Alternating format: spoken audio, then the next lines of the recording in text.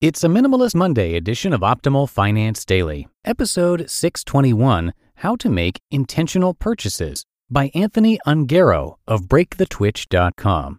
And I'm Dan, your host, and this is where I read to you from some of the best blogs on personal finance. You'll hear me narrating articles from Mr. Money Mustache, I Will Teach You to Be Rich, Get Rich Slowly, Budgets Are Sexy, and many more, sort of like a gigantic ongoing audiobook that is free of charge. And today I have a post for you from Break the Twitch, which is typically narrated on one of our other podcasts, Optimal Living Daily. So to hear a lot more from Anthony, you can check out that show by searching for Optimal Living Daily wherever you're hearing this.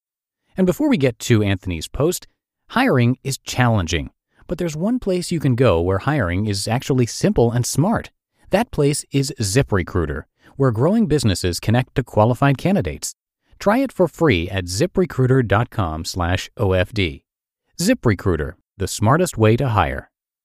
For now, let's get right to our post as we start optimizing your life.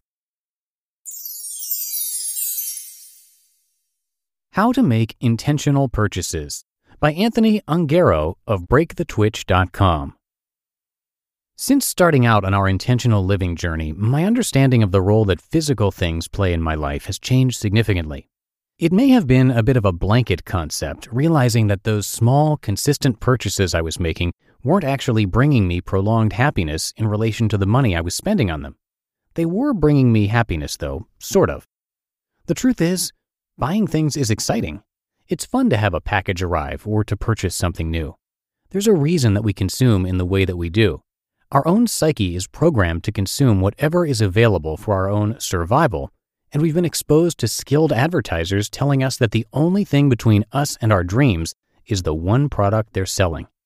When those things mash together, you get excitement, thrill, and happiness. For a while. It has always amazed me how, on the first day of a new iPhone launch, people will stand in line to get the phone on the first or second day. Then, after waiting for 12 hours, they enter into the retail store only to pay full retail price for a new phone. With the purchase in hand, they exit the store with arms in the air to cheering crowds, as though they had won something. The retail experience is designed to make us feel as though we won, even though there really wasn't any competition to it. We get the thing, they get our money, regardless of how much, that took hours of our lives to earn. The same phone for the same money will be available to everyone else in the world a day or two later.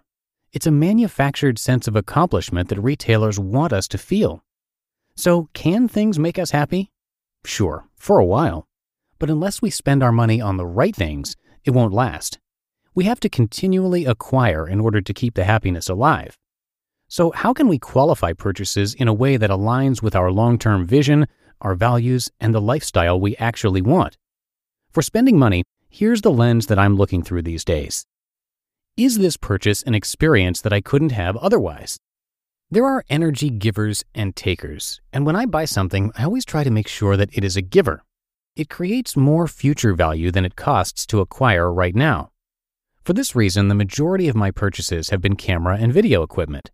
I see this as serving a dual purpose.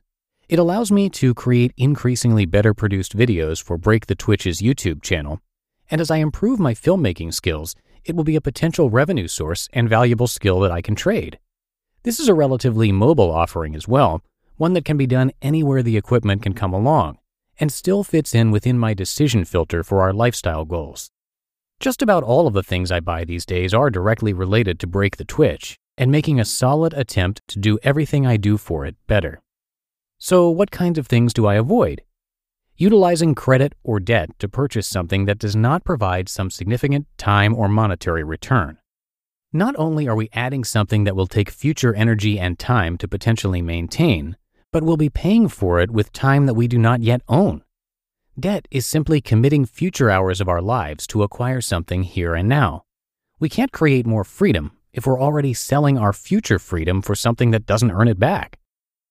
Things that create monthly financial commitments in addition to possible maintenance. Sometimes monthly payments can make it possible to purchase something that will allow you to earn more money than it costs. This is a wise use of this kind of investment. A luxury car, for example, costs significantly more per month than a non-luxury car and costs more to fix. It creates unnecessary costs and accomplishes very little in addition to getting from one place to another. Cars in general devaluate by up to 30% the moment they drive off the sales lot, so they're just not a great place to spend money in general. Things that I haven't tried yet otherwise. It can be exciting to buy something new with the expectation that we'll be awesome at it. If I haven't tried out the thing by renting or borrowing it and trying it out first, I avoid it. It's too easy to think we'll want to get into a new hobby, then buy some piece of equipment for it only to realize that it was in fact not the equipment holding us back from learning that thing. I try to do as much as I can with what I have available and then buy as needed. Of course, there are always exceptions. I don't feel like there are any hard rules that will always make sense in these decisions. There will always be a balance, an ebb and flow of sorts to the decisions we make. But if we can primarily focus on spending our money in ways that allow us to create, build, and exist more in alignment with our values and the way we want to live, we'll be better for it. You just listened to the post titled How to Make Intentional Purchases by Anthony Ongaro of BreakTheTwitch.com. And I want to say thank you once again to ZipRecruiter for sponsoring today's episode. You know, hiring used to be hard. Multiple job sites, stacks of resumes, a confusing review process. But today, hiring can be easy and you only have to go to one place to get it done.